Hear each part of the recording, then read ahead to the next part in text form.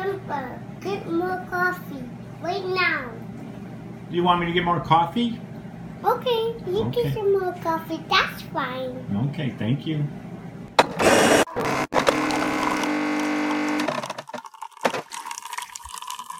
I, of course, am Mary B's number 5 son. I have 4 older brothers, Jim, John, Joe, Jerry. Noise you heard at the beginning, that's my coffee maker, Rhonda. When I need a cup of coffee, I always say, of course, help me, Rhonda.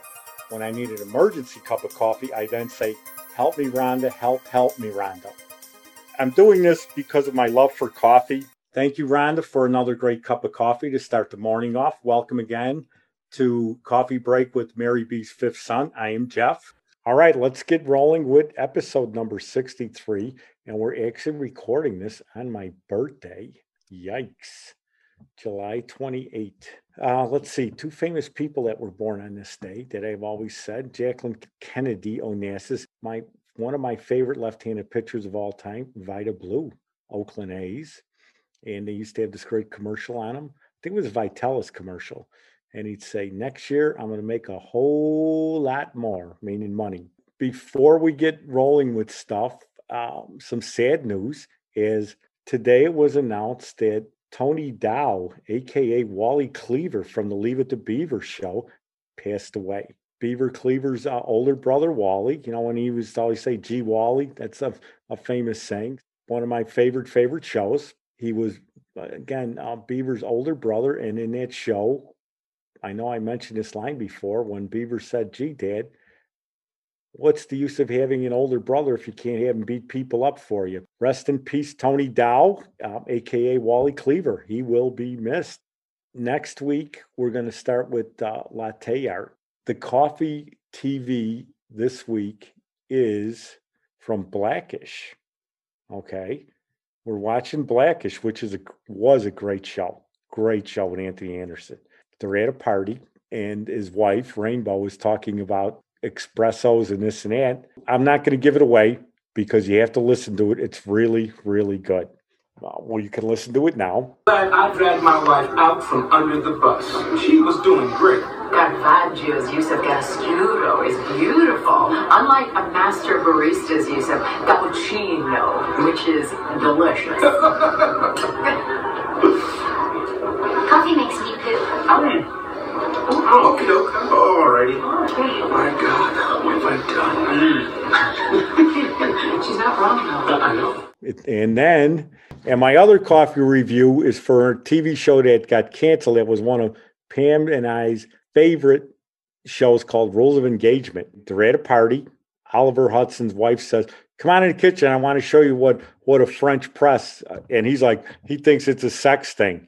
It was such a funny scene. It was on the other night. It's such a funny scene. I think that show was in the 2000. And David Spade's in it. It's such a good show. And it's so funny. And watch it on Showtime. They have no commercials. So it's just a continuous show for like 20 minutes. It's so good. I want to show you this French press I want to buy. French press, what's that?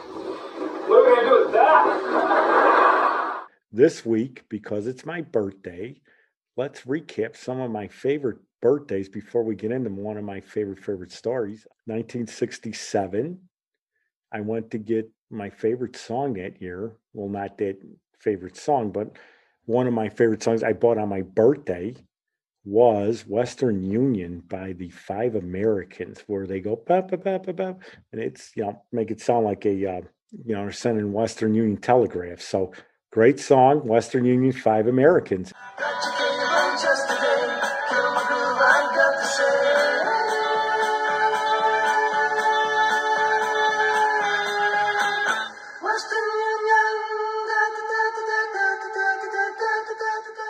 Let's see.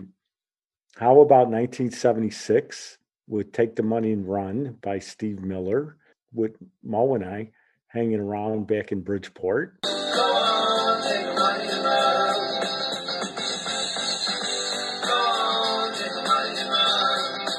1976, again in the summer, when I legally walked into a disco, Jocko's on 104th, and I think it was Kedzie. And the very first song I heard was You'll Never Find Another Love Like Mine by Lou Rawls. Great, great song. And it is my second favorite song of all time. Of course, my favorite one is Sooner or Later. You'll Never Find Another Love Like Mine. Lou Rawls, South Side of Chicago. Great song. You'll never find another love like mine. Someone who needs you like I do. Those are my three favorite summer songs on my birthday that I remember.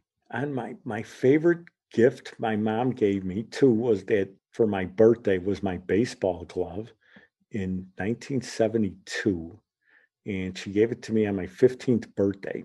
Unfortunately, my Pony League career had ended as I played that whole year as 14-year-old and then became 15 on July 28th, and the cutoff date was August 1st. So they counted me as a 15-year-old my last year. So my mom gave me that baseball glove, and that was the year that the string broke at the beginning of the year on my left-handed glove. So I used my brother's right-handed glove the whole year. People would make fun of me, but again, I didn't want to go home and ask my mom for the money to buy a baseball glove because we didn't have any money because of the old man. So I made it through that, but then I still think she never admitted it, and I never asked her where she got the money, or somebody from the league, because I was on the All-Star team, must have called her and told her I needed a left-handed glove to play my final tournament. I think it was Fernwood at Palmer Park in South Side of Chicago. Here we go, the summer of 1974, and the old man again has the station wagon. No one knows where he got it from.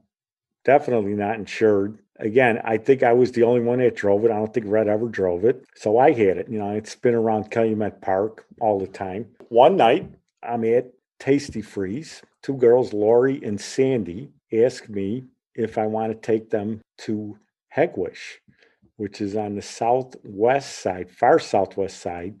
They're considered Chicago, but it's way out southwest. So I'm like, sure, you got gas money? I'll take you, because Lori had the hots for some guy. I think he was in the M&R Rush, the band. So they wanted to go out there. I'm like, yeah, you got some gas money? I'll be more than happy to take you. We get in the car and we are driving, because to get to Hegwish, you had to pass a housing complex called Elkgeld Gardens. And I'd mentioned this a couple of weeks ago that one of my favorite basketball players, Cassie Russell, went to Carver High School there. You have to go up 127th and then get to 130th, pass around the steel mills that were there. I think it was Inland Steel. You'd have to get on the main road to get towards, I think the expressway that was going to take us there. So we had to pass through there on 130th, which was Elkgeld Gardens. So as we're driving, I've got my foot to the gas. The speedometer's going down. Something's wrong here.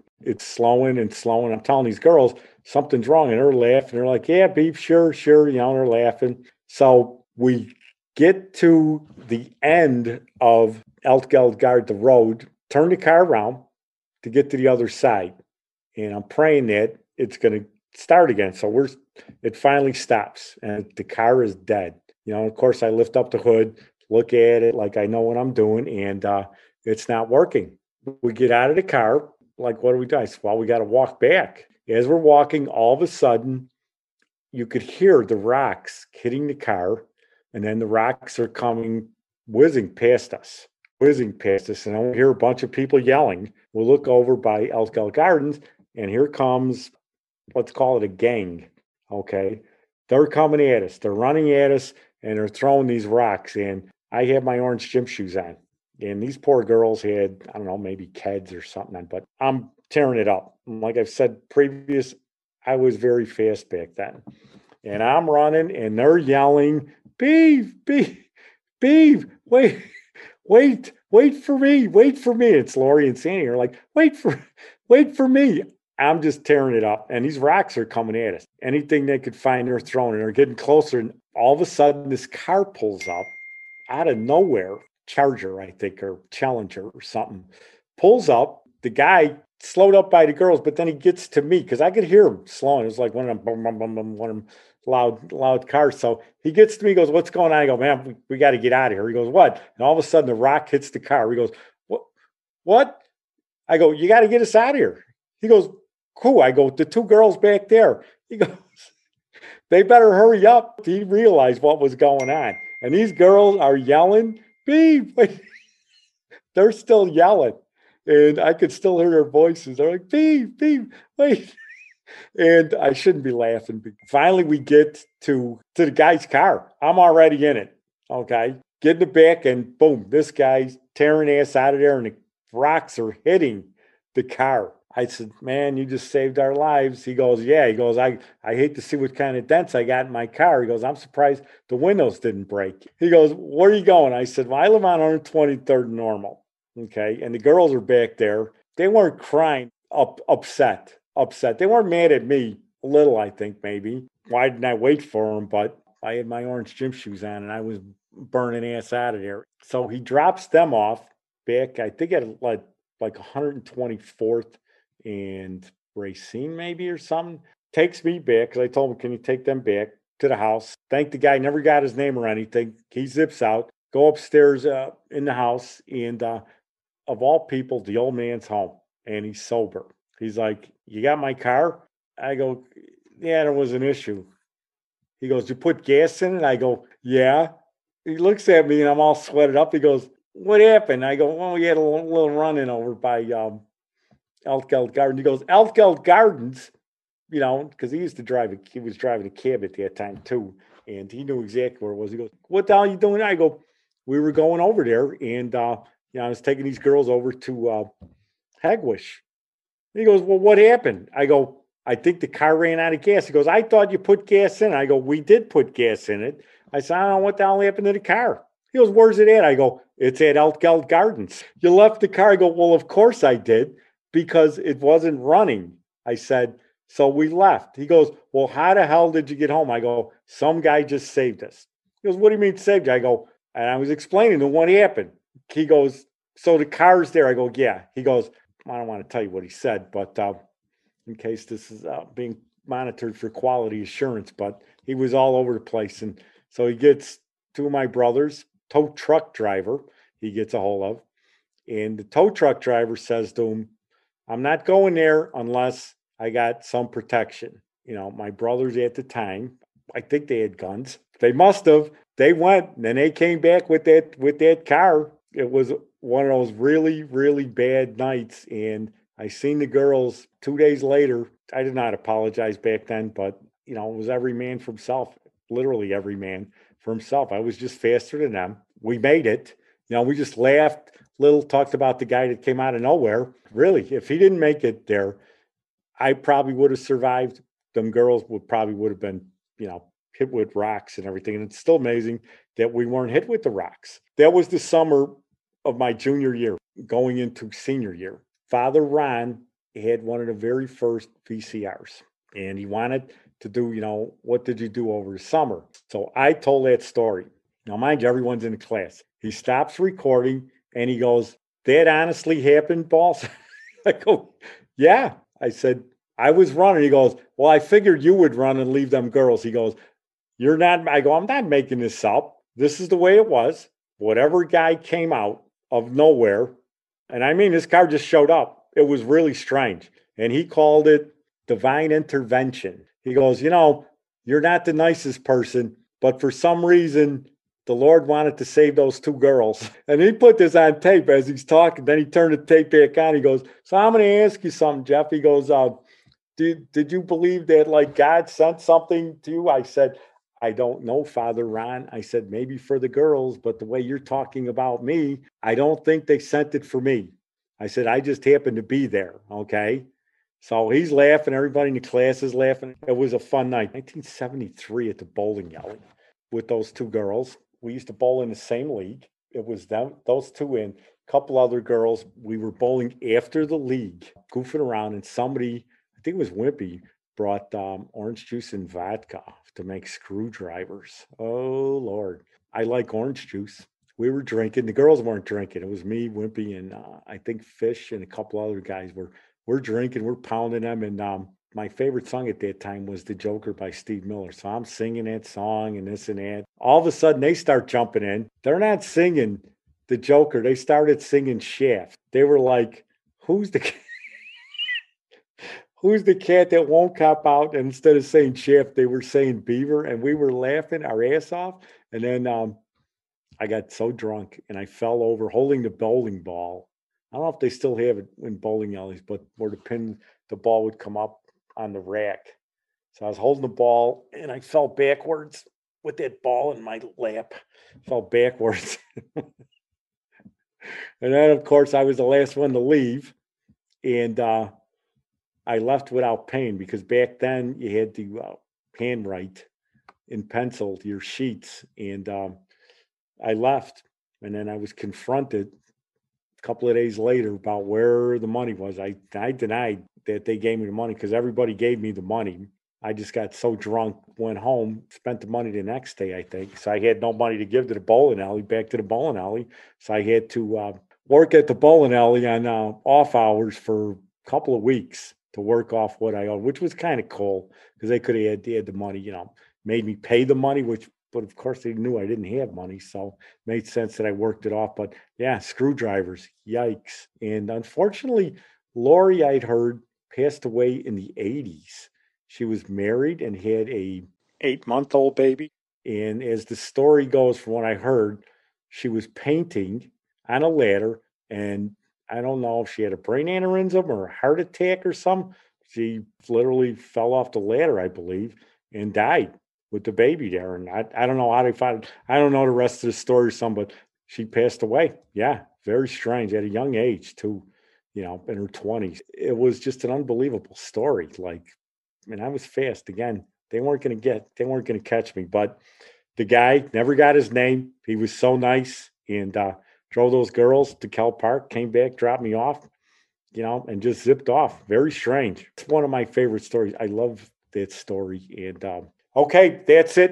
Instagram, which is at Mary B's Fifth Son, MARYBS 5 THSON. Okay, any comments or suggestions, good or bad, send them to our email, which is marybs5son@gmail.com. So that would be MARYBS 5son@gmail.com.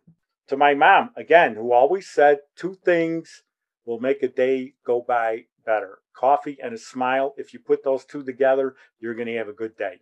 Thanks again for joining us with Coffee Break with Mary B's Fifth Son. Join us next week where we continually talk about coffee, which we all love. Thank you. Thanks for joining us. I'm your host, Jeff Balser. The intro was by Yvonne 2 Elements. Thank you. Production by Downtown Media Works. Join us every Sunday morning for Coffee Break with Mary B's Fifth Son. And you can like and subscribe us on Apple Podcasts. And you can also find our website on Buzzsprout. Like I said, things never turn out exactly the way you planned. It's good. It's good for it. Yeah. So you're going to grab on. Not bad. Great. Yeah, there we go.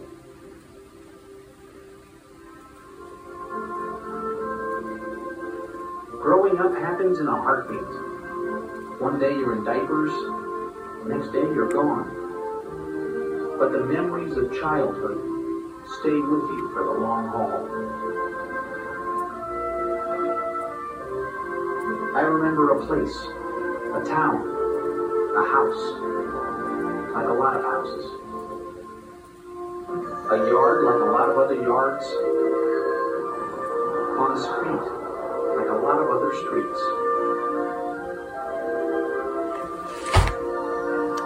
And the thing is, after all these years, I still look back